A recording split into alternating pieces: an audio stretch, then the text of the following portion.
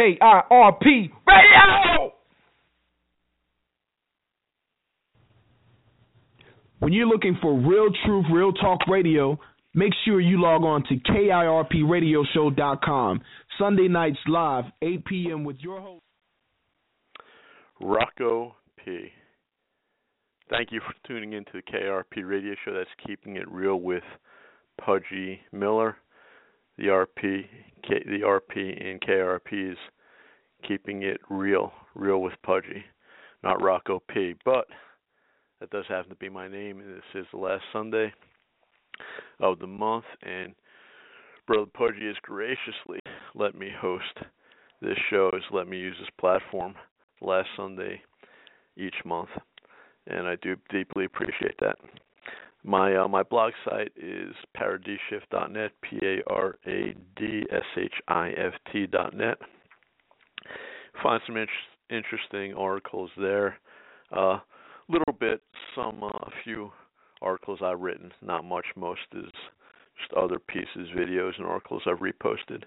But if you visit that site, I'm sure you will find some things that are interesting. Tonight, I'd like to take kind of a different angle on the election. Last month, I talked about the Trump phenomena. It was pretty much largely a political show for the most part, and by that I meant just really didn't deal with any spiritual aspect to it, as far as the basis, how what biblical values, how would Christians vote or evaluate a candidate. And this show is going to be a little bit different. I want to talk about Marco Rubio and Ted Cruz and evangelicals. Marco Rubio, Ted Cruz, and evangelicals, to a large degree, people that are just obsessed with political power see evangelicals as a voting bloc. And we could obviously do a whole show just on what evangelicals are, what evangelicals aren't. And that phrase evangelical comes from evangel. Evangel is good news, the gospel. So that word was coined to talk about people that believe the gospel, Christians, or born-again Christians, so to speak. So a legitimate Christian would have had a time in his life when he did trust Christ. He realized he was a sinner, and he asked Christ to come to his life. He asked Christ to save him from the penalty of his sins. Paul quotes Isaiah in the book of Romans, "For whoever calls upon the name of the Lord shall be saved." People obsessed with political power tend to just look at evangelicals as a voting bloc because that's just their goal. That's their primary focus. That's all that they really care about. And that's not to say there aren't evangelicals that are not legitimate pollsters and evangelicals that are legitimate political consultants. There are actually evangelical political consultants, just like there are evangelical lawyers. It appears to be a contradiction in terms, but those people are out there. My point is, I do want to talk about the election, but I wanted to keep this in terms of principles to say, how should believers vote in a very broad sense, and then jump into this election. Some people tend to believe that Christians have to vote for other people that are just Christians or born again, and that this belief strikes, of course, different types. It goes deep. It's really different theological persuasions, different churches and Christians that believe, that interpret the scriptures different ways, take that position. Not all. I mean, some do. It's I wouldn't say it's necessarily a prominent belief, but it's certainly, you could say it's prominent. I mean, it's very, very popular. It's very broad, that idea that we have to get, quote, one of them, end quote, one of us, quote, into the White House. And to back up and look at the whole political process, I've said this before, the real political power is with government that is closer to us. Now, of course, if you've heard me before, you know my position. I take original intent of the Constitution, I interpret at face value. Therefore, the federal government is probably well over 90% bigger than it should be. If it was confined to what the Constitution says, then we would have a much, much smaller government. And lest I forget, the call-in number is 619-638-8559, 619-638-8559. I'm sorry, 619-638-8559. If you are listening, you do want to call in, please feel free to do so. I'll be watching that. I'll be watching the switchboard. But this idea again, okay, you have to. Some Christians believe you have to get one of us in. You back up and look at the whole political process. They want us, the people in general, not just Christians. They want us focused on the presidential election, and we even call elections in between presidential elections midterm. So the powers that be, however you want to say it, the power elite, I would say the New World Order, they want us focused on the presidency and Congress for a very good reason. It's extremely difficult to get people of character. Notice I didn't say Christians, I said people of character, people that were on their oath to the federal Constitution. It's extremely difficult to get them elected to federal office because of the amount of money it takes to run for those offices.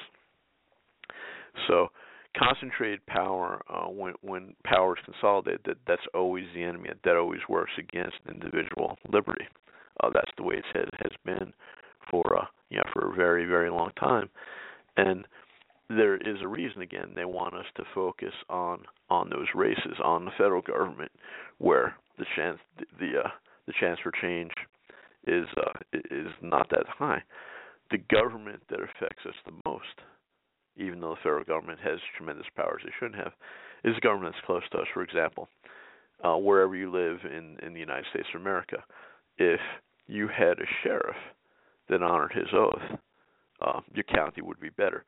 If you had county commissioners that recognize the proper role of government and the limitations upon what state government should and shouldn't do, and also understood that county commissioners would want to not accept federal funds and not be coerced by the federal government, not be influenced by the federal government in terms of our property rights. Okay, I've talked in the past about Agenda 21, the United Nations Agenda for the 21st Century. If you hear the phrase smart growth or sustainable growth, that's what it's all about. It's just a detailed plans to take away our property rights, and that's unfolding. That's being done at the federal, state, and local level. Case in point, if you're anywhere listening in the States and you own property and you want to expand, let's say you want to build an addition to your home, you want to build a structure on your home, on the property that you own. It might not even be a house. Let's just say it would be a heated, some type of heated building, a heated garage. You understand the regulatory nightmare, and that's not by accident. That's intentional.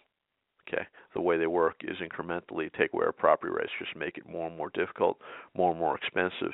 And you have to admit, and I'm not being dramatic here, is that we really don't have much property rights left. Okay, if you own a home or homes, if you own a business or businesses, what happens if you miss just one tax payment? Okay, the government sees it regardless of, again, you could own it outright as far as the bank, but we're basically all serfs. Of course, it's better to be a wealthier serf than a serf that has nothing. But basically, the government's let us know. We've accepted this over the last 100 years, and that's really been accomplished at the state level, where we have perpetual ad valorem property taxes. But I digress. Getting back to this idea of the evangelical voter, I remember when in the church I was baptized in. Okay, the pastor there had attended a meeting with Ronald Reagan. It wasn't a private meeting. There was a lot of pastors there. But through that meeting, he was convinced at the time that Ronald Reagan was a Christian, was a believer. And there was wide support for Reagan based upon that. Now, you could go back, you could pull up, I'm sure it's on YouTube, you could pull, I didn't do it for the purpose of the show tonight. We'll get to some videos soon. Current videos. But you could pull up the debate between Ronald Reagan and Walter Mondale in 1985. I do remember it. And because of the book Born Again by Chuck Colson, to a large degree, not exclusively, but that phrase became a catchphrase. And the moderator asked Reagan and Mondale once, if not twice, if either of them were born again. And Reagan said he never really heard the phrase. He'd have to check with his pastor.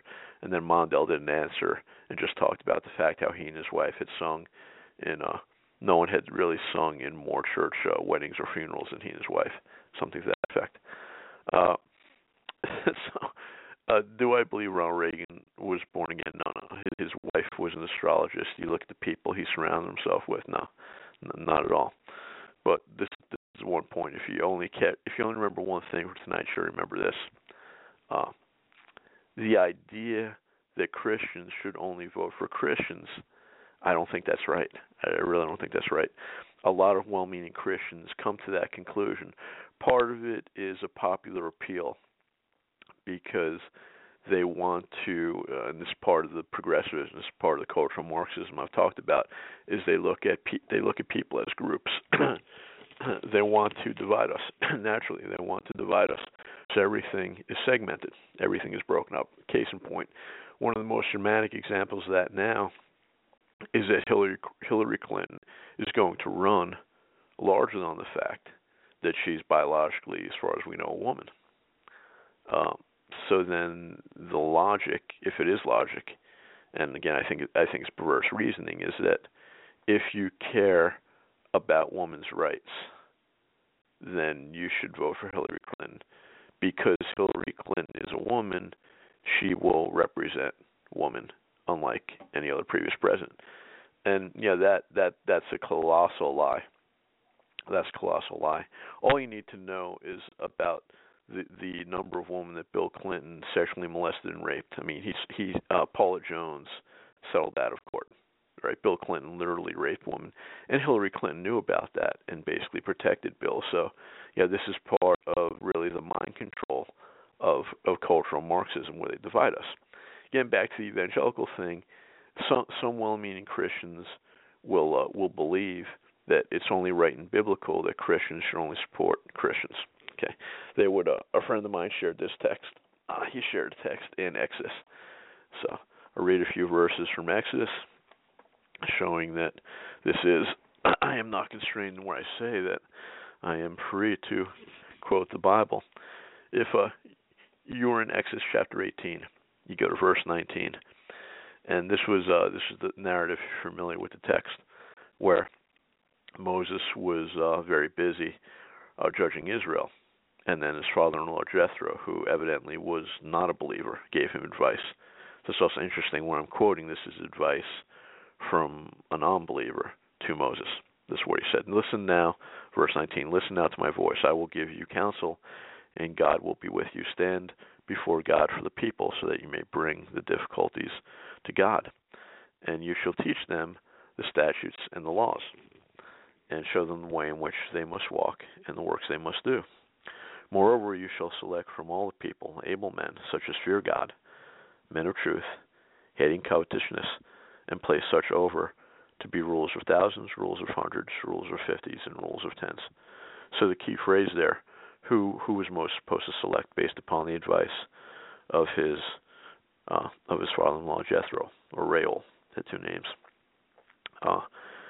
Men such as fear God, men of truth, hating covetousness, and place them over to be rulers of thousands, rulers of hundreds, and rulers of fifties, and rulers of tens. And let them judge the people at all times. Then it will be that every great matter they shall bring to you, but every small matter they themselves shall judge. So it will be easier for you, for they will bear the burden with you. If you do this thing, and God so commands you, then you will be able to endure, and all the people will also go to their place in peace. So Moses heeded the voice of his father-in-law and did all that he had said. And Moses chose able men out of all Israel and made them heads over the people, rulers of thousands, rulers of hundreds, rulers of fifties, and rulers of tens. So they judged the people at all times. They heard the hard case they brought to Moses, but they judged every small case themselves. Okay. Again, what was the criteria? Men such as fear God, men of truth, hating covetousness. Now, part of the problem, if we say today, okay, well, there it is, it's in Exodus, that means That means as Christians, we have to elect people who fear God. And there'd be two aspects to that. Number one, you could fear. Some would debate also the way the phrase God-fearers or fearing God is used in the New Testament. There was people who aren't necessarily born again, or to use the theological word, regenerate. They have not trusted Christ. The Holy Spirit's not in them, but they do have respect. They do have respect at some level for God. And again, I think logic would dictate not everyone who's lost is manifesting the same level of depravity. That they're not on the same level. But let's say God-fearers were people that it was people who were believers. Israel was a nation state.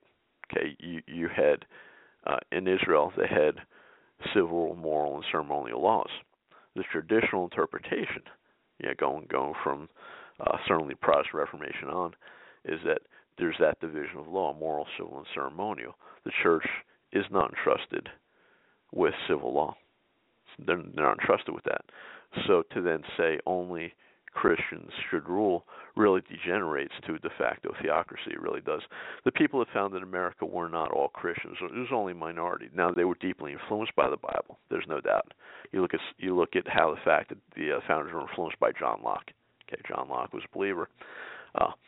But there were a handful of people like Patrick Henry, and nowhere in their writings did any of the Christians advocate that the government that they were involved in, that they advocated, should only be led by Christians.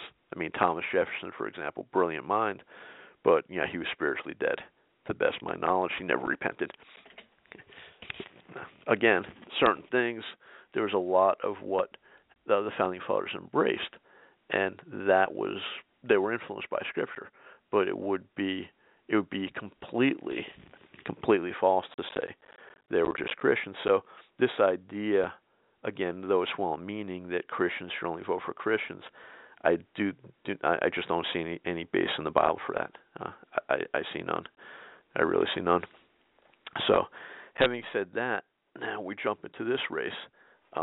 Now, today, we have different people. We have Marco Rubio running. Okay, Marco Rubio is he's the establishment's choice. Roughly, I think $120, $130 million plus was poured into Jeb Bush's campaign, and Jeb Bush came up short. The money and the power of the establishment started to move to Rubio before Jeb Bush threw in the towel. Okay, I forget, in New Hampshire alone, I don't know if it was $40 million was spent for naught to get Jeb Bush, to get him votes. So, and a lot of this has to do with Trump really sucking the oxygen out of the room, so to speak, because he is a populist, and he is talking about the border. I had mentioned that last month. But in any case, you go down to Rubio. Rubio makes no bones about it. He's fully committed to the Roman Catholic Church. Now, I would say that in and of itself, that does not disqualify him. In other words, if he was committed to the original intent of the Constitution, if he showed through his voting and his character, I mean that he was committed to those principles, to the rule of law. Again, we're talking about a literal document, a federal Constitution, how we could judge people by. That's what they take an oath to, and that's the way they should be evaluated. If that was the case, I would have no issue with Marco Rubio. You look at someone, if you're familiar with North Carolina politics, you see really a national figure, Walter Jones. Walter Jones converted to Roman Catholicism. I don't know why, but he did. He was influenced by Ron Paul, and Walter Jones has a very solid voting record. I would vote for Walter Jones if I lived in his district without any issue. So I'm not criticizing Marco Rubio as a candidate merely or exclusively or at all because he's a Catholic. That's not the issue. The issue is, what is his fidelity? Where does he stand on the political issues in light of the rule of law, in light of the Constitution? Marco Rubio supports amnesty. It was funny. The establishment, again, the big guns have been rolling out for Rubio for quite some time. Nikki Haley in South Carolina endorsed Marco Rubio. About roughly a month prior to endorsing him, it was it was funny. You could look up this article. You could just do a startpage.com or duckgo.com search. I don't use the other guys. But you could do a search for Nikki Haley Rubio amnesty, and she says, "Yeah, I like Marco, or I agree with Marco, but he does support amnesty." Saying she didn't. So it's amazing the spin and the outright deception that Rubio and particularly supporters in the media want to say that, this is a guy who's part of the Gang of Eight. Ever since 9/11, and then, I've said this before in the air, that the war on terror is a hoax. The war on terror is a colossal hoax. Well, why would I make that assertion? Because since 9/11/01, they've told us that there's unending war on terror. It resulted in wars, including Iraq, and it was, as Donald Trump had said, in South Carolina, to his credit. Trump's all over the map. Don't get me wrong. I mean, Trump's all over the map, but on American interventionism, that does seem over the years something he's been consistent about. He's been consistently against. Those weapons of mass destruction were never found. So we had the U.S. launching wars, yet from 9/11/01 to this day, the border with Mexico has never been secured. So we have these politicians talking about amnesty. They've been selling us this. It was the same thing under George W. Bush. They used the phrase comprehensive immigration reform because it's more palatable, it's easier to deceive people. And they've tried to lie repeatedly to the American people to say, we can't secure the borders until we change the laws, and that's a complete lie. Think about it. If they're not going to follow and submit to existing laws, why would changing the laws make anything different? Now they want amnesty, and they're getting amnesty slowly. That again is part of Trump's populist appeal, because he wants to secure the border. People realize right now the way they interpret federal law, someone like Marco Rubio was an anchor baby. Now he's not even eligible to run for president if they interpret the Constitution literally. And I don't believe Ted Cruz is either, because Cruz's father was an American citizen when Cruz was born in Canada, and it's yet to be proven that his mother was an American citizen when he was born in Canada. So I don't think Cruz is eligible anyhow. But the case in point is that Rubio alone on amnesty should be rejected. That alone on amnesty is that he should be rejected. But this idea though, that he is a good candidate, this is being foisted upon the American public by the establishment, and sad to say, a lot of evangelicals have gotten on board with this. There's a great website out there, pulpitandpen.org. J.D. Hall, preacher in Montana, he runs that. Does a podcast too. Does a fine job. He's dealing mostly with polemics. In other words, he's defending the faith within the church.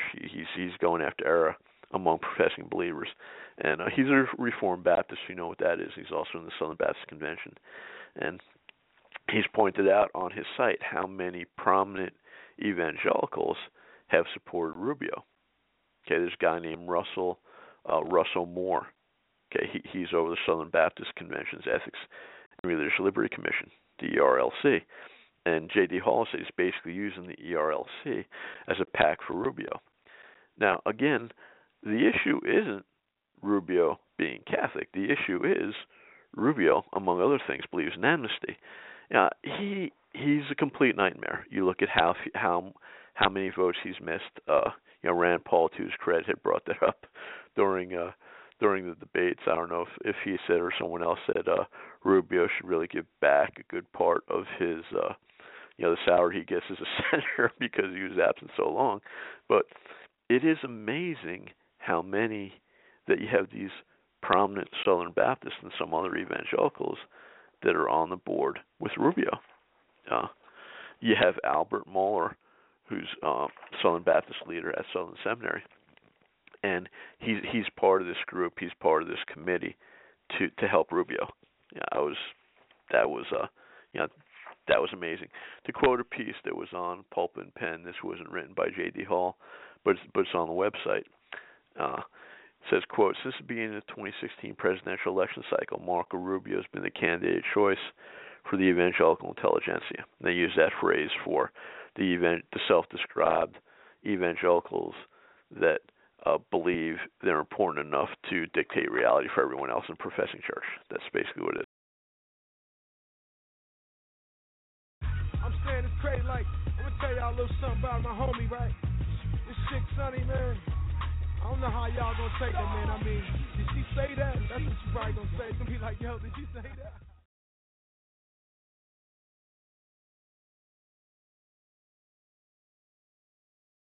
A trip through Liberalville. Come with me on a trip through Liberalville. Call it what you may. The ghetto, the hood, the block, the trap is nothing more than the outcome of liberal policy. If the Negro in the ghetto must eternally be fed by the hand that pushes him into the ghetto, he'll never have the strength to get out of the ghetto. That's Carter Woodson, and it's the premise for this article. Now, when most people think about Liberalville, called by one of the aforementioned nicknames, they think drugs, crime, trash, and desperation, low-grade public housing, limited job opportunities, and no chance at a quality education. They just forget to look at the equation. People plus liberal politics equals total degeneration. You need a better tour guide. What's really there, the liberals hide. People of all faiths, colors, and creed, all with a basic need to belong. See, it's the same song from 8 tracks to wax CD to iPod. Living in Liberalville is hard. Or is it? Let me tell you what I see when you remove the Democratic elite. I see the poet. Feelings into verbs, action into words. A revolution has occurred in modern-day storytelling. His wit is hard to defeat, his desire makes it hard to compete, but his skill stays on mixtapes and side streets because we find value in the industry. I see a vision in his head, bigger than any paper or pad, graffiti formed. KIRP Radio!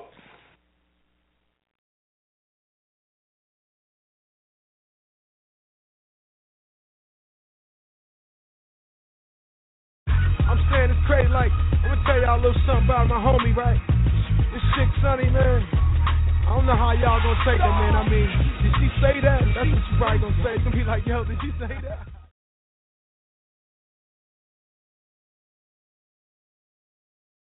A trip through Liberalville. Come with me on a trip through Liberalville. Call it what you may. The ghetto, the hood, the block, the trap is nothing more than the outcome of liberal policy. If the Negro in the ghetto must eternally be fed by the hand that pushes him into the ghetto, he'll never have the strength to get out of the ghetto. That's Carter Woodson, and it's the premise for this article. Now, when most people think about Liberalville, called by one of the aforementioned nicknames, they think drugs, crime, trash, and desperation, low-grade public housing, limited job opportunities, and no chance at a quality education. They just forget to look at the equation. People plus liberal politics equals total degeneration. You need a better tour guide. What's really there, the liberals hide. People of all faiths, colors, and creed, all with a basic need to belong. See, it's the same song from 8 tracks to wax CD. When you're looking for real truth, real talk radio, make sure you log on to KIRPradioshow.com. Sunday nights live, 8 p.m. with your host, KIRP Radio!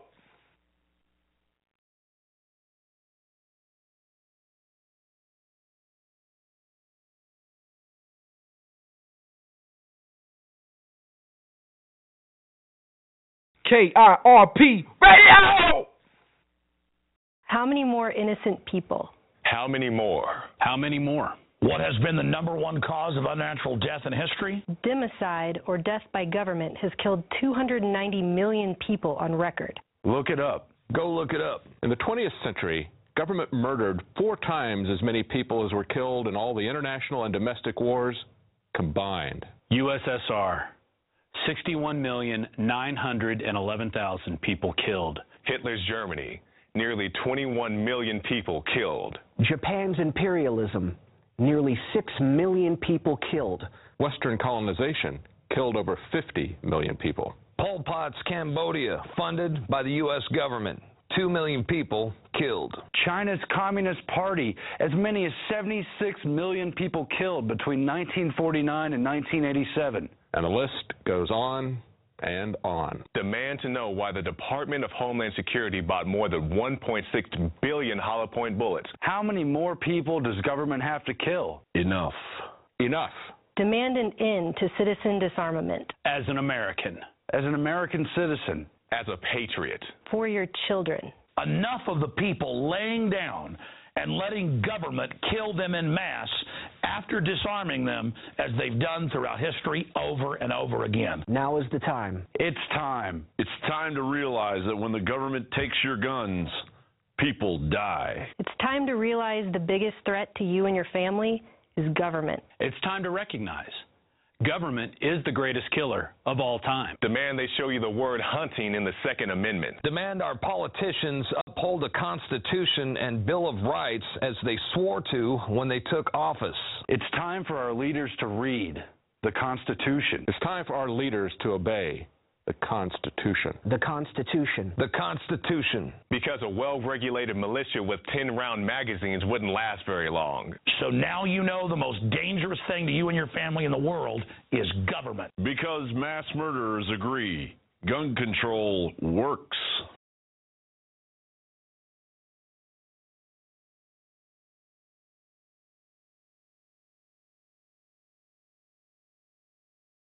KIRP Radio!